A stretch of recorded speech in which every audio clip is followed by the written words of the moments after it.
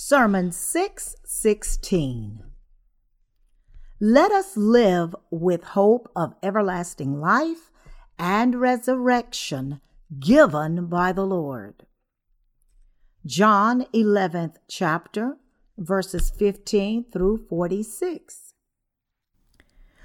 And I am glad for your sakes that I was not there, that you may believe. Nevertheless, let us go to him. Then Thomas, who is called the twin, said to his fellow disciples, Let us also go, that we may die with him. So when Jesus came, he found that he had already been in the tomb 4 days. Now Bethany was near Jerusalem, about 2 miles away. And many of the Jews had joined the women around Martha and Mary to comfort them concerning their brother. Now Martha, as soon as she heard that Jesus was coming, went and met him, but Mary was sitting in the house. Now Martha said to Jesus, Lord, if you had been here, my brother would not have died. But even now I know that whatever you ask of God, God will give you. Jesus said to her, Your brother will rise again. Martha said to him, I know that he will rise again in the resurrection at the last day. Jesus said to her, I am the resurrection and the life. He who believes in me, though he may die, he shall live. And whoever lives and believes in me shall never die. Do you believe this? She said to him, Yes, Lord. I believe that you are the Christ, the Son of God, who is to come into the world. And when she had said these things, she went her way and secretly called Mary, her sister, saying, The teacher has come and is calling for you. As soon as she heard that, she arose quickly and came to him. Now Jesus had not yet come into the town, but was in the place where Martha met him. Then the Jews who were with her in the house and comforting her, when they saw that Mary rose up quickly and went out, followed her, saying, She is going to the tomb to weep there. Then, when Mary came where Jesus was and saw him, she fell down at his feet, saying to him, Lord, if you had been here, my brother would not have died. Therefore, when Jesus saw her weeping, and the Jews who came with her weeping, he groaned in the spirit and was troubled. And he said, Where have you laid him? They said to him, Lord, come and see. Jesus wept. Then the Jews said, See how he loved him? And some of them said, Could not this man, who opened the eyes of the blind, also have kept this man from dying? Then Jesus, again groaning in himself, came to the tomb. It was a cave, and a stone lay against it. Jesus said, Take away the stone. Martha, the sister of him who was dead, said to him, Lord, by this time there is a stench, for he has been dead 4 days. Jesus said to her, Did I not say to you that if you would believe, you would see the glory of God? Then they took away the stone from the place where the dead man was lying. And Jesus lifted up his eyes and said, Father, I thank you that you have heard me, and I know that you always hear me. But because of the people who are standing by, I said this, that they may believe that you sent me. Now when he had said these things, he cried with a loud voice, Lazarus, come forth. And he who had died came out, bound hand and foot with grave clothes, and his face was wrapped with a cloth. Jesus said to them, Loose him and let him go. Then many of the Jews who had come to Mary and had seen the things Jesus did believed in him. But some of them went away to the Pharisees and told them the things Jesus did. Jesus raised Lazarus from the dead. John chapter 11 gives the account of the death of Lazarus as an example to explain the resurrection of the dead. The story developed here starts with 3 siblings who lived together, a brother named Lazarus and 2 sisters named Martha and Mary. And it begins with Lazarus falling gravely ill and dying from it. The key protagonist in chapter 11 is Mary. Through this account, the Lord is speaking about the resurrection to come.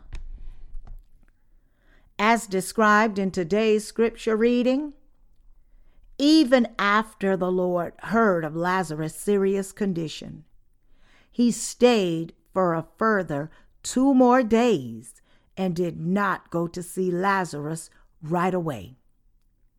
When he was finally on his way to Bethany, he said, Our friend Lazarus sleeps, but I go that I may wake him up.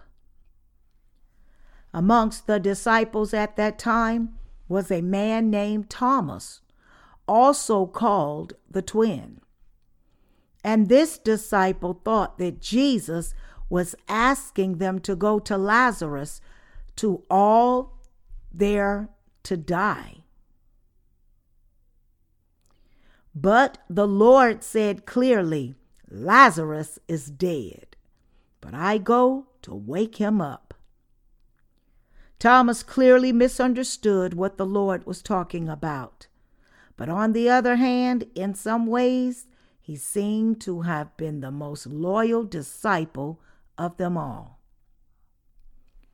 The other disciples understood what Jesus meant when he asked them to go with him to wake Lazarus up. But Thomas misunderstood this to mean that Jesus was asking them to go to face their death. In fact, Thomas was a man of little faith until he actually met the resurrected Jesus physically. He is the disciple who believed in Jesus' resurrection only after he touched him by putting his fingers into his side. Although Jesus said Lazarus is not dead but asleep, he was informed that Lazarus had already died. Martha then spoke to Jesus in a resentful way. If only you had been here, my brother would not have died. As we can see from today's scripture passage, there was some resentment from Martha. Said to Jesus, Why did you not hurry? You lingered for 2 long days and did not come until now, only after Lazarus has died.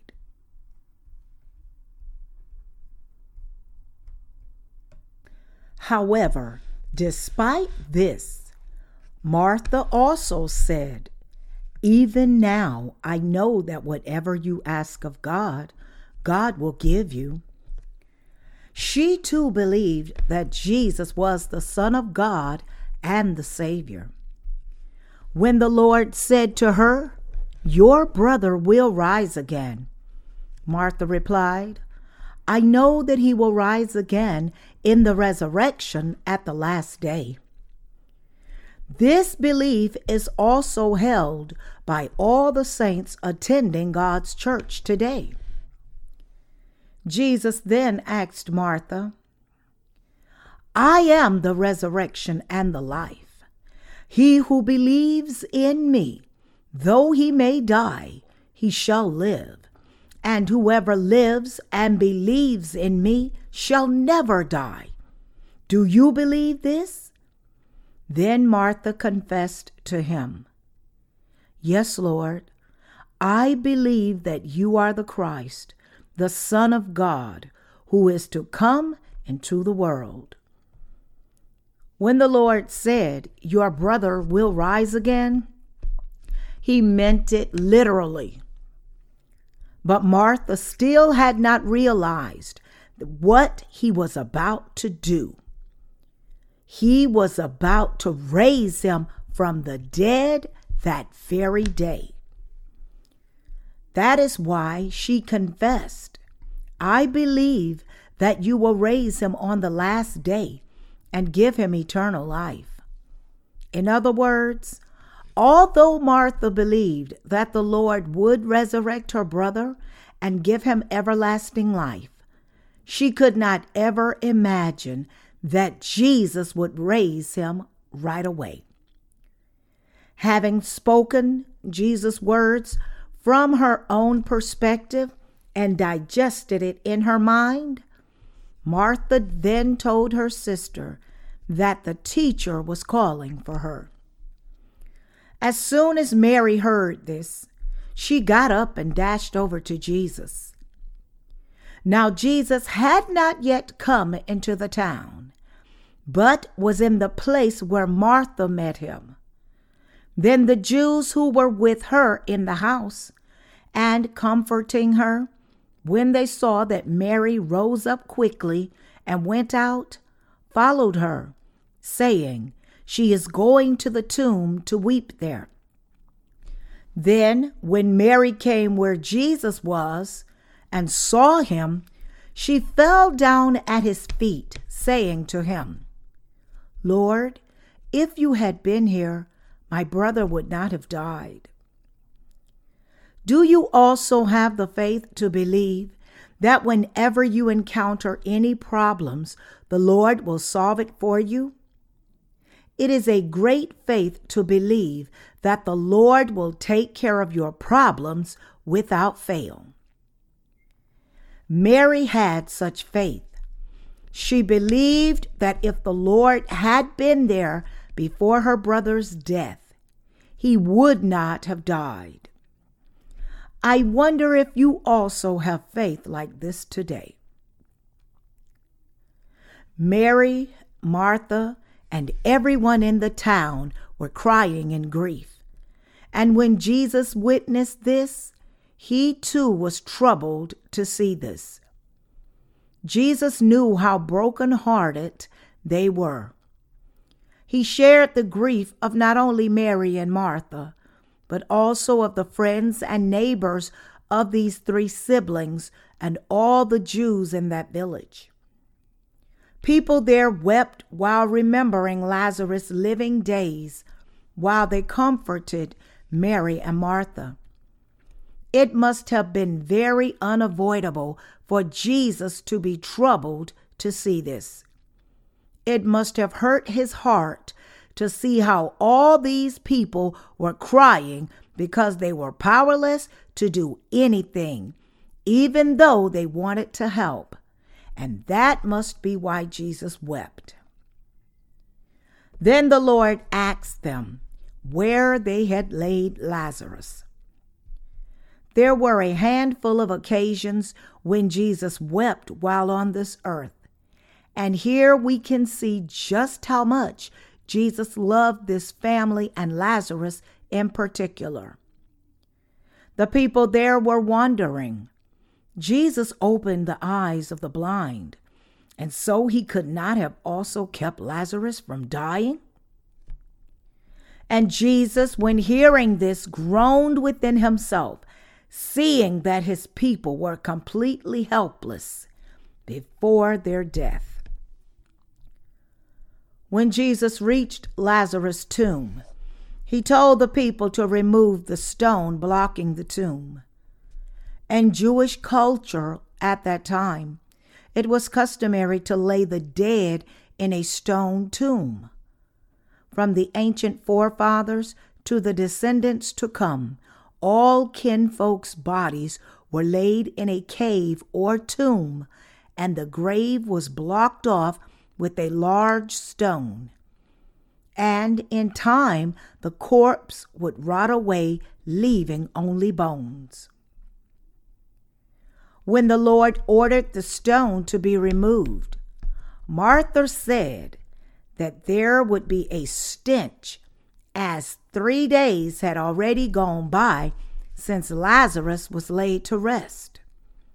But Jesus repeated, "Did I not say that if you believed in my word, you would see the glory of God? Take away the stone." So Martha obliged and organized the stone to be removed. And Jesus then looked up to heaven and prayed, "Father, I thank you that you have heard me. And I know that you always hear me. But because of the people who are standing by, I said this, that they may believe that you sent me." After praying like this, Jesus shouted out in a loud voice, "Lazarus, come forth." At this command, Lazarus arose from the dead and walked out of the grave, still wrapped in linen like a bound-up mummy. The Lord then ordered the people to loosen him so that he could walk freely. And the many people who witnessed this event came to believe in the Lord. Those who believe in the righteousness of God will live again. That there is the resurrection means that those who have been born again by believing in the gospel of the water and the Spirit will for sure live again. We must realize that all those who were born again through the gospel of the water and the Spirit will be resurrected for sure when the Lord comes again. God will raise them back to life and make them live again, enjoying the glory and splendor of heaven. The Lord has shown the righteous that they will live again. We must latch on to this, that there is resurrection for us, and that we will live again. Do you believe that we will live forever? Do you believe that the Lord has given us everlasting life? Resurrection is found amongst the righteous. If we are to attain new life after death and reign for 1,000 years with the Lord, we ought to think about what we should do for our remaining lives on this earth. The Lord said that He would give us eternal life. Just as He has enabled us to be born again, He will also give us everlasting life. We will be raised back to life after death, and we will live forever with the Lord. When we think about living forever above all else, we are compelled to think about what it is that we should live for now. What should be the purpose of our lives now, and what we should do whilst we are still alive on this earth. There are several passages in the Bible addressing this issue. 1 Corinthians 15th chapter, verses 48 through 58 says, "As was the man of dust, so also are those who are made of dust. And as is the heavenly man, so also are those who are heavenly.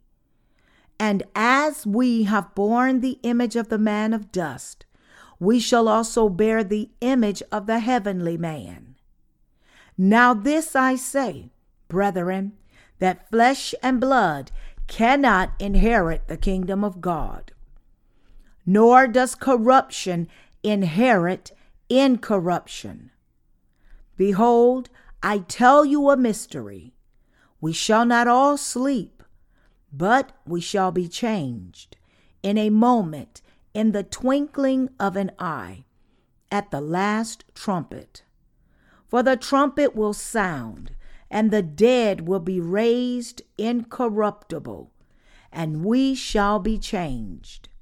For this corruptible must put on incorruption, and this mortal must put on immortality.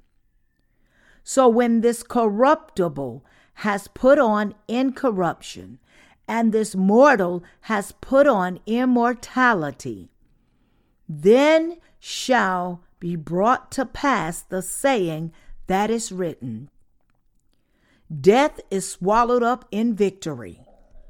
O death, where is your sting? O Hades, where is your victory? The sting of death is sin, and the strength of sin is the law. But thanks are to God, who gives us the victory through our Lord Jesus Christ. Therefore, my beloved brethren, be steadfast, immovable, always abounding in the work of the Lord, knowing that your labor is not in vain in the Lord. Like this, the Apostle Paul wrote in his letters that when the last trumpet sounds, the dead will be raised incorruptible, and we will also be transformed. Those who will partake in the first resurrection. Everyone who is truly born again will partake in the first resurrection. As a sign of the end of the Great Tribulation, the last trumpet symbolizes the final day of planet Earth. The Bible says that when the corruptible puts on incorruption, death will be swallowed up in victory. This means that the born again will live again. In other words, it refers to the resurrection of the born again. That's why the dead are expressed as sleeping rather than dead. Those who are asleep can wake up again, but those who are dead cannot wake up. And so in the Lord's sight, our death is like sleeping. He will therefore raise us back to life. But those who are dead cannot wake up.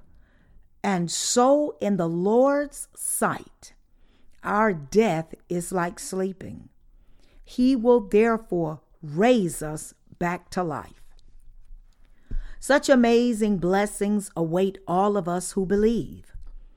That is why the Apostle Paul told us, be steadfast, immovable, always abounding in the work of the Lord, and knowing that your labor is not in vain in the Lord. Put differently, Paul is telling us that since our death will be only temporary, and we will be resurrected to receive eternal life, we should think about how we ought to live now until that time. There are passages in the Bible that speak about the salvation and everlasting life God has given us. Ephesians 1st chapter verses 4 through 6 says, just as he chose us in him before the foundation of the world, that we should be holy and without blame before him in love, having predestined us to adoption as sons by Jesus Christ to himself, according to the good pleasure of his will, to the praise of the glory of his grace, by which he made us accepted in the beloved. As you can see, this passage uses the expression glory here. It refers to a magnificently shining life. That the Lord has given us the grace of resurrection means that he will raise us from the dead to live with him forever, so that we may praise the glory of his grace. In other words, it literally means that we will live a glorious life, praising God for all his blessings, having received the God-given blessings of everlasting life, salvation, and the resurrection. I often think about what a glorious life entails and what exactly is meant by the resurrection. What is everlasting life? It is immortality. When God raises us back to life, he will not resurrect us into imperfection. Instead, we will put on the same spiritual body as that of Christ, as our imperfections will be perfected. The corruptible will put on incorruption, and our bodies will never fall ill again. The Bible also tells us that the lives of the born again will be to the praise of the glory of God's grace. This means God will make us praise him not only for saving us from sin, but also blessing us to live a glorious life with him.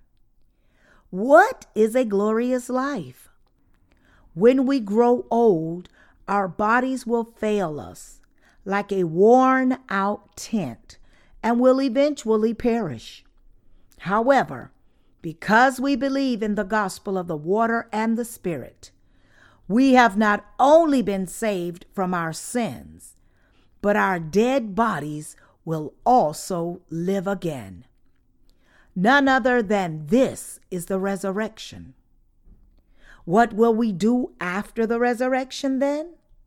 What will we do when we eventually go to the kingdom of the Lord? We will live a heavenly life, the perfect and glorious life of God. Glory means brilliance, and therefore it implies that we will live unimaginably splendid lives.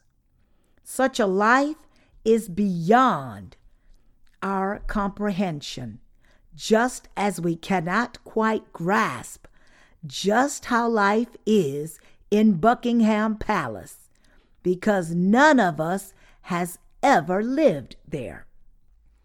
I once had a very expensive Chinese noodle dish costing over $70, when they normally cost only about $3 in most places in Korea.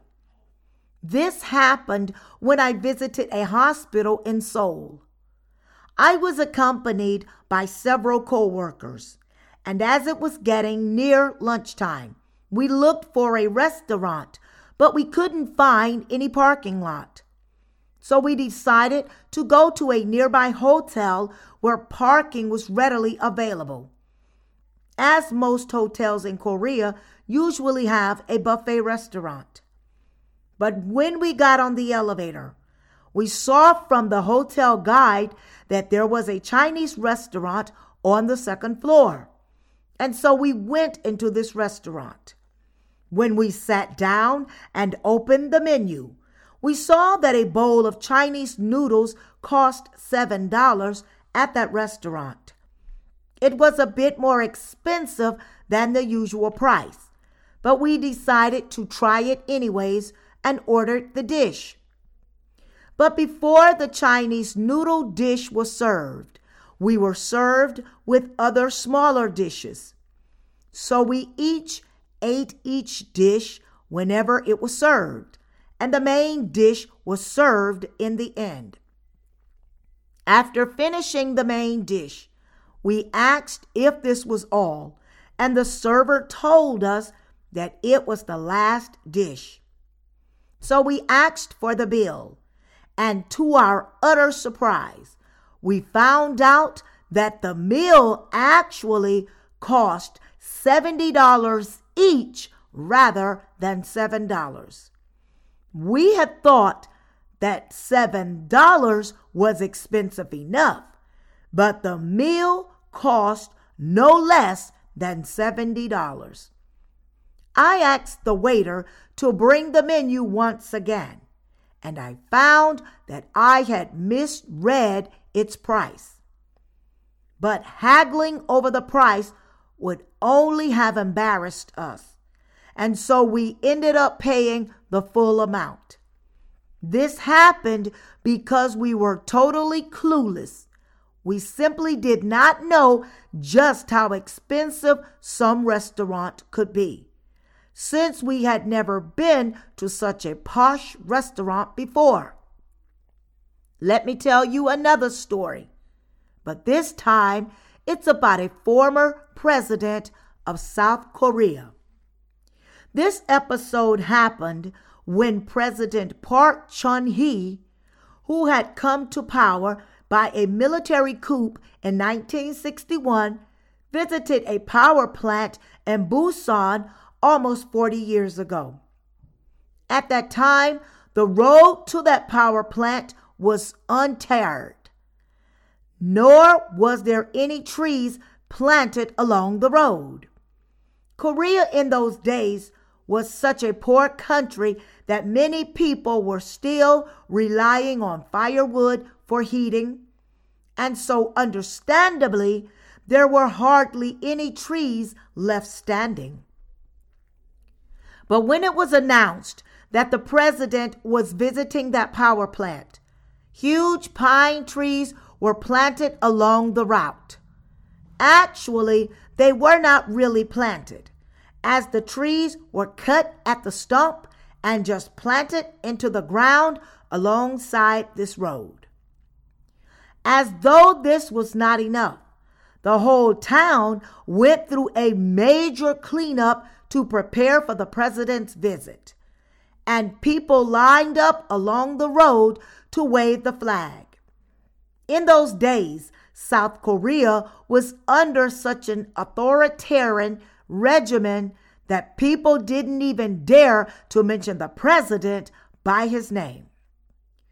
In less than a month since the president's visit, the road was all paved, but the pine trees were all taken out to be used as firewood.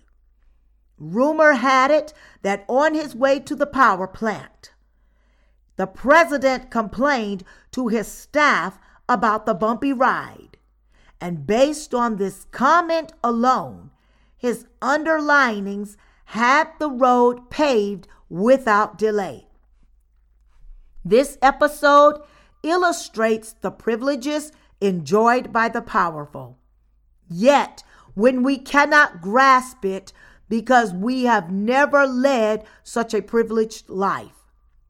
Recently, I saw a documentary on the life cycle of a dragonfly on TV. From this documentary, I learned that dragonflies lay their eggs underwater, and once hatched, the larvae continue to live in the water for a while, feeding on tiny insects. But eventually, they climb up a tree and morph or change into fully grown dragonflies, opening their wings to fly. Dragonflies have 4 wings, but amazingly, each wing moves independently. They can maneuver in the air freely, sometimes by flapping just one wing. And they can make sharp 90-degree turns and swoop in all of a sudden. How mysterious and glorious is this, that the larvae living underwater can fly when they fully mature. The same thing happens with maggots. If you go to an unplumbed outhouse, you can see maggots swimming in the refuge below and crawling up in time to become flies. After repeatedly falling down and crawling back up again, they finally make it out and turn into flies. Isn't this what's really glorious? Can you imagine the privileges of living in the kingdom of God? Can you now appreciate, even if by a small degree, what the Bible means when it says, "To the praise of the glory of His grace"? Do you feel that while you can understand everything about grace, salvation, and everlasting life, you still cannot really grasp what is meant by a glorious life, as you have never lived a life like this before? Did not Jesus pass through a stone wall after his resurrection? When Thomas was told about Jesus' resurrection, he was reluctant to believe the fact, saying that he will not believe until he actually puts his hand into Jesus' side. Jesus then walked through the wall and appeared before Thomas, rebuking him. "Why are you so faithless? Put your hand into my side and your finger into the wounds of my hand. Believe that I have risen from the dead." Only after Thomas touched him by putting his hand into the side of Jesus did he finally believe in his resurrection. Although you may say that you just cannot grasp what is meant by a glorious life, as you have never lived such a life, let me assure you that when you put on your spiritual body, you will be able to transcend time and space. Our Lord rose from the dead, and He fulfilled everything exactly as He had said. Moreover, He rules over all creation, both spiritual and physical, and everything in the universe submits to Him. Just how glorious is this then?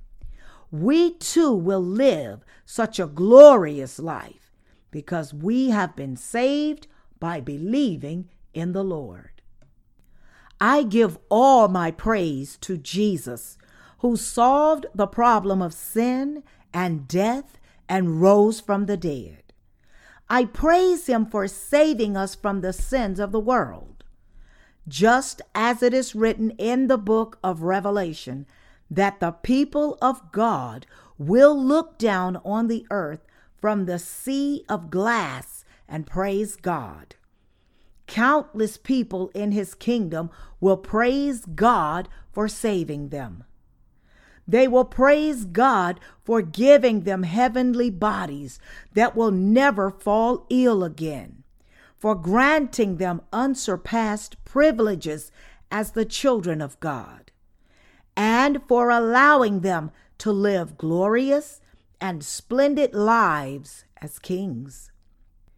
This are not all, as there is so much more grace of glory that the Lord has given us.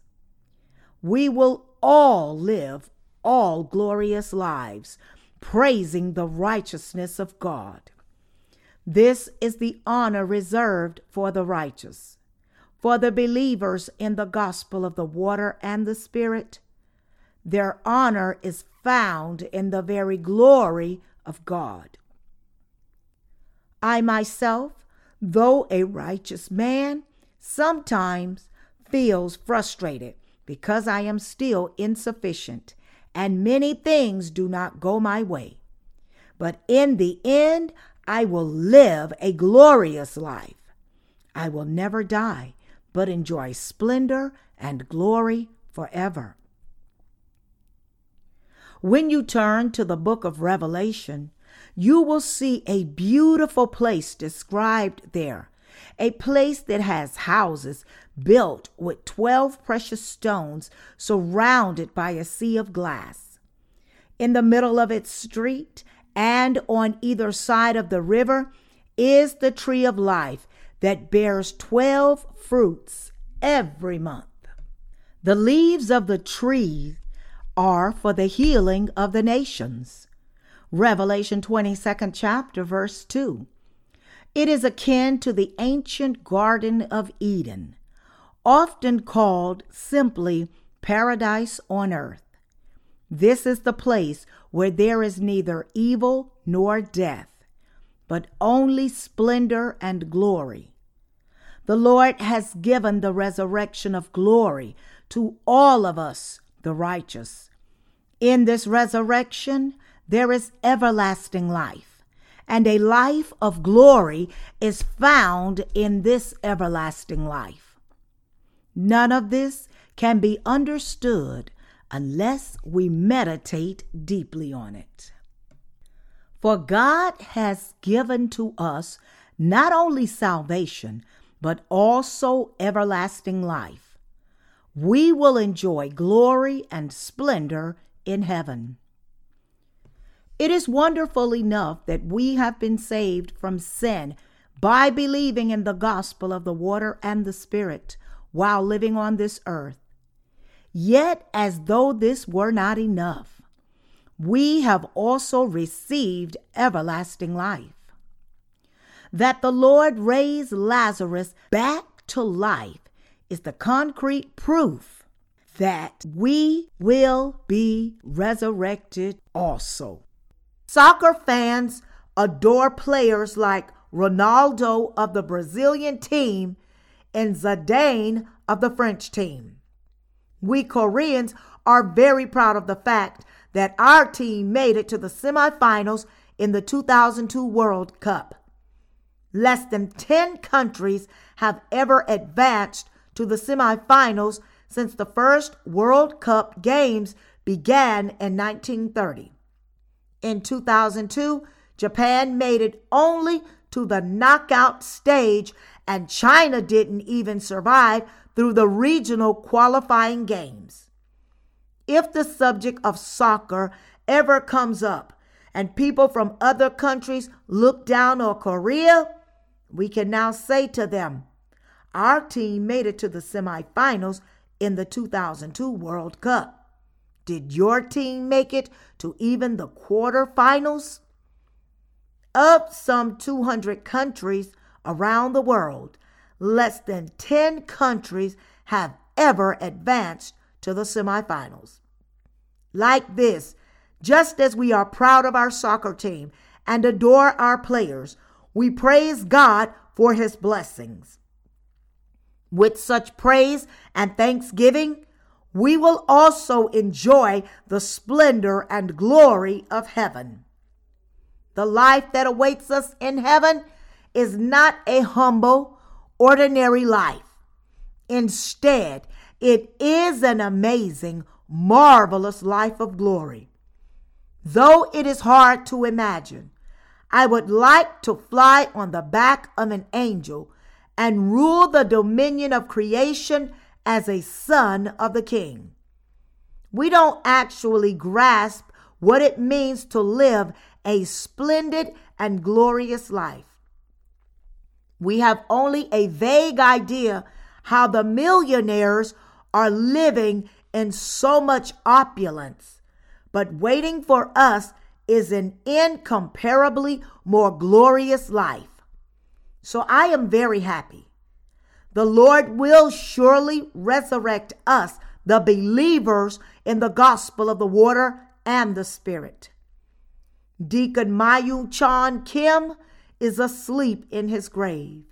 He is asleep, waiting for the return of the Lord. And the Lord will come to wake him up.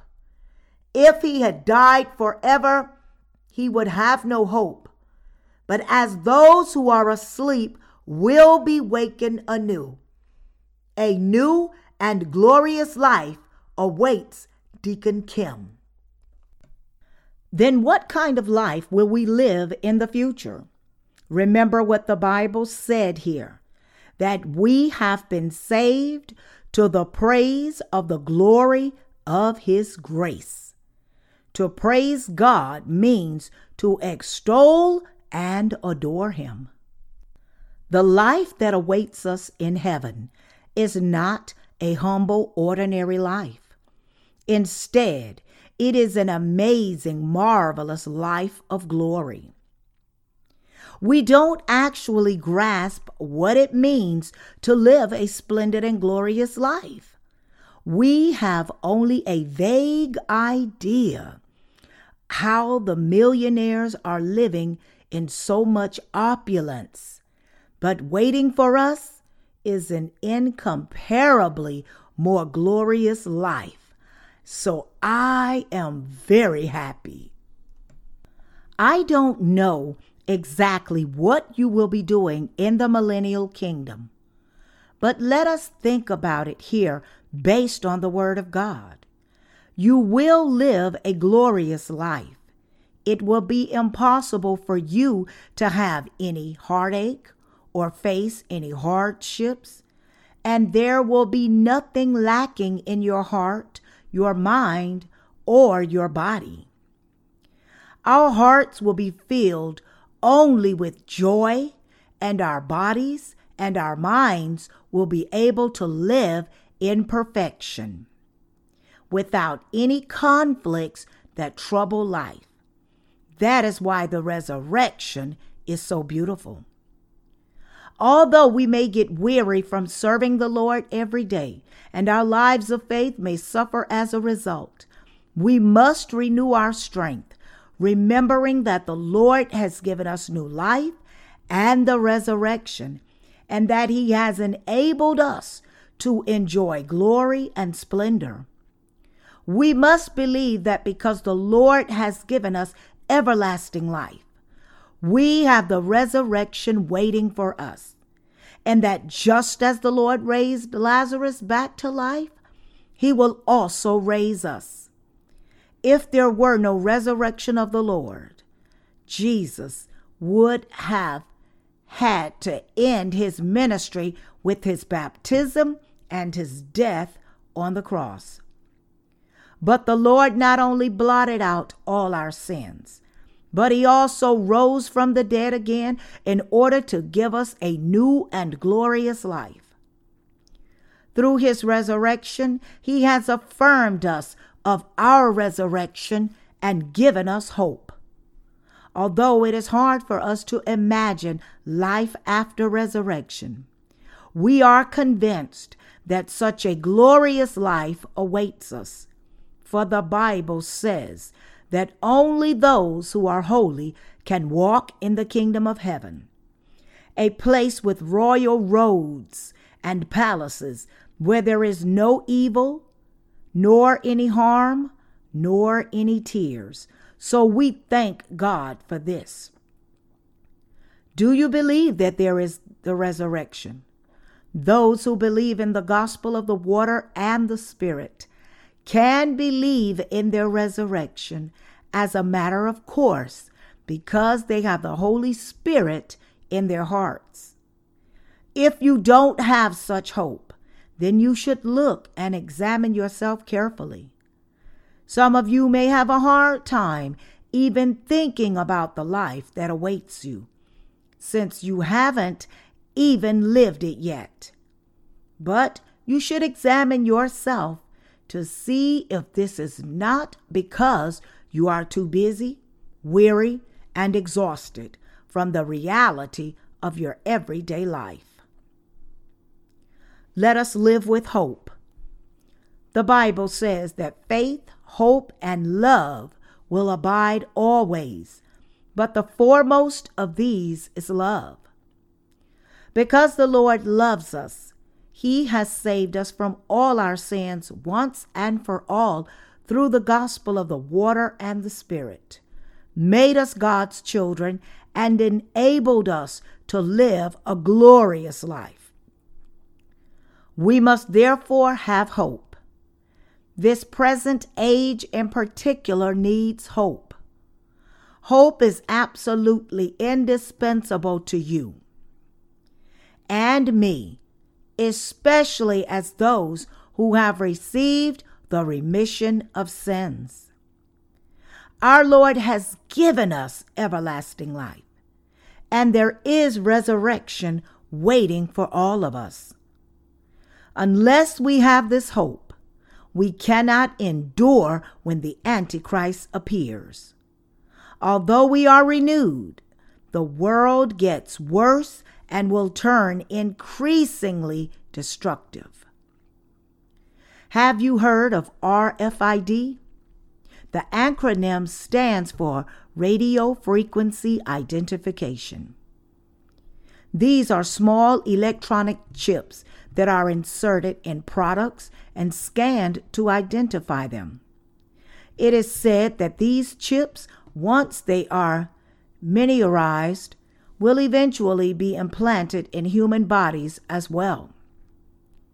Not only can scanners identify someone implanted with the chip over 100 meters away, but even satellites can keep track of the bearer.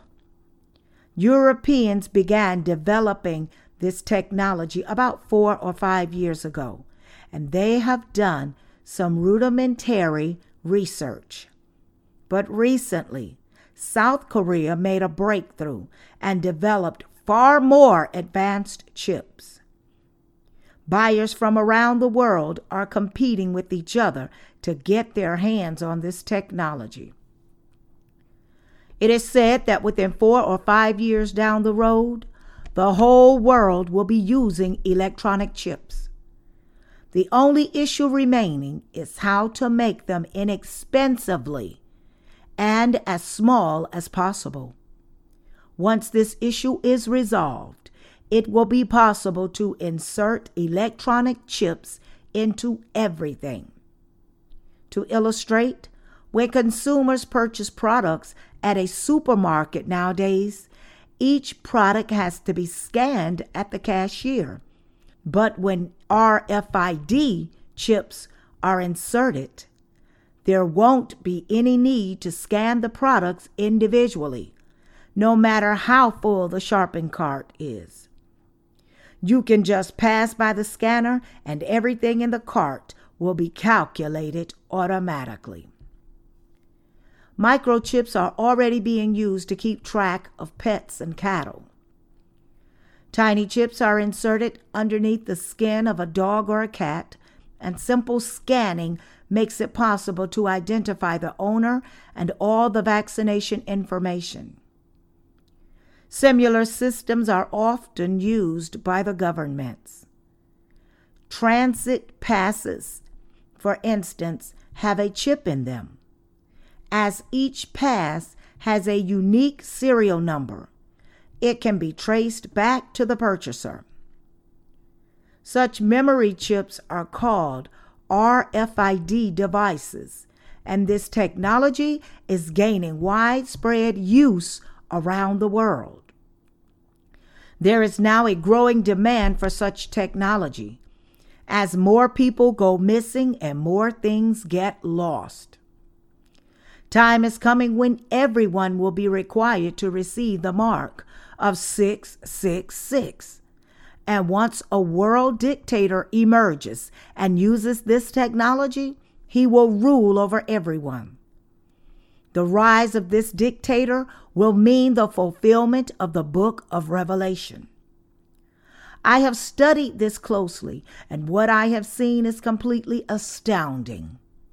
Of course, it is true that barcodes are already used commonly now. This particular technology was already commercialized, but for now, it is used on products, not on people. In the future, however, even ordinary people will be tracked. As people get increasingly nervous about their safety and want to protect their family and possessions, they will look for a way to keep track of everything, and eventually such a system whereby everything is assigned a unique serial number will spread around the world rapidly. We must therefore have hope. The Bible says that God has given us everlasting life, and no one can take us away from him. The Lord has given us eternal life, and because he has this power, he will not lose us to anyone. And the Lord spoke of the resurrection. Through his 33 years of life, he taught us that we would die once and be resurrected. He showed us the resurrection. Like this, we have the resurrection awaiting us. We should therefore stand firm in the Lord, and we should devote ourselves even more to the work of the Lord. We must realize that our labor in the Lord will not be in vain. Rather than looking at all the things of the world, we must remember what the Lord said to us. In other words, we should think about how not only our salvation, but also the many blessings that God has given us, and we should live in anticipation of enjoying every one of these blessings in the future. I give all thanks to our God for giving us such wonderful blessings. Although I am yet to live in the millennial kingdom, I am overjoyed to think about how I would live there. First of all, I would like to play some soccer. How much fun would I have, since I would not get hurt even if I fell? What about our sisters? What would you like to do then? Sister Youngnok would like to... Sister Eunuch, what would you like to do? Would you like to travel all over? What are you going to do in your travels? Would you like to fly around on an angel's back when you get bored and try every delicious food there? The Bible says that there is an abundant food there. It's written in the middle of its streets and on either side of the river. There was the tree of life, which bore 12 fruits, each tree yielding its fruit every month. Revelation chapter 22, verse 2. It's a wonderful place. What about Brother Mayu Song John? What would you do when you lived there? You would probably want to go fishing, wouldn't you? You will be able to catch all kinds of fish you want. Brother Youngman, what would you like to do? Play soccer? What about you, Brother Pilsu? Would you like to eat a lot of tasty snacks? Brother Jong Yong, what do you want to do? Do you want to travel around the world? You will travel not just around the world, but the whole universe. What about you, Brother Dongwook? What do you want to do? Do you also want to try every delicious dish you can ever imagine? Sister Yu, what would you like to do? Would you like to travel? You can travel with Sister Eunuch then.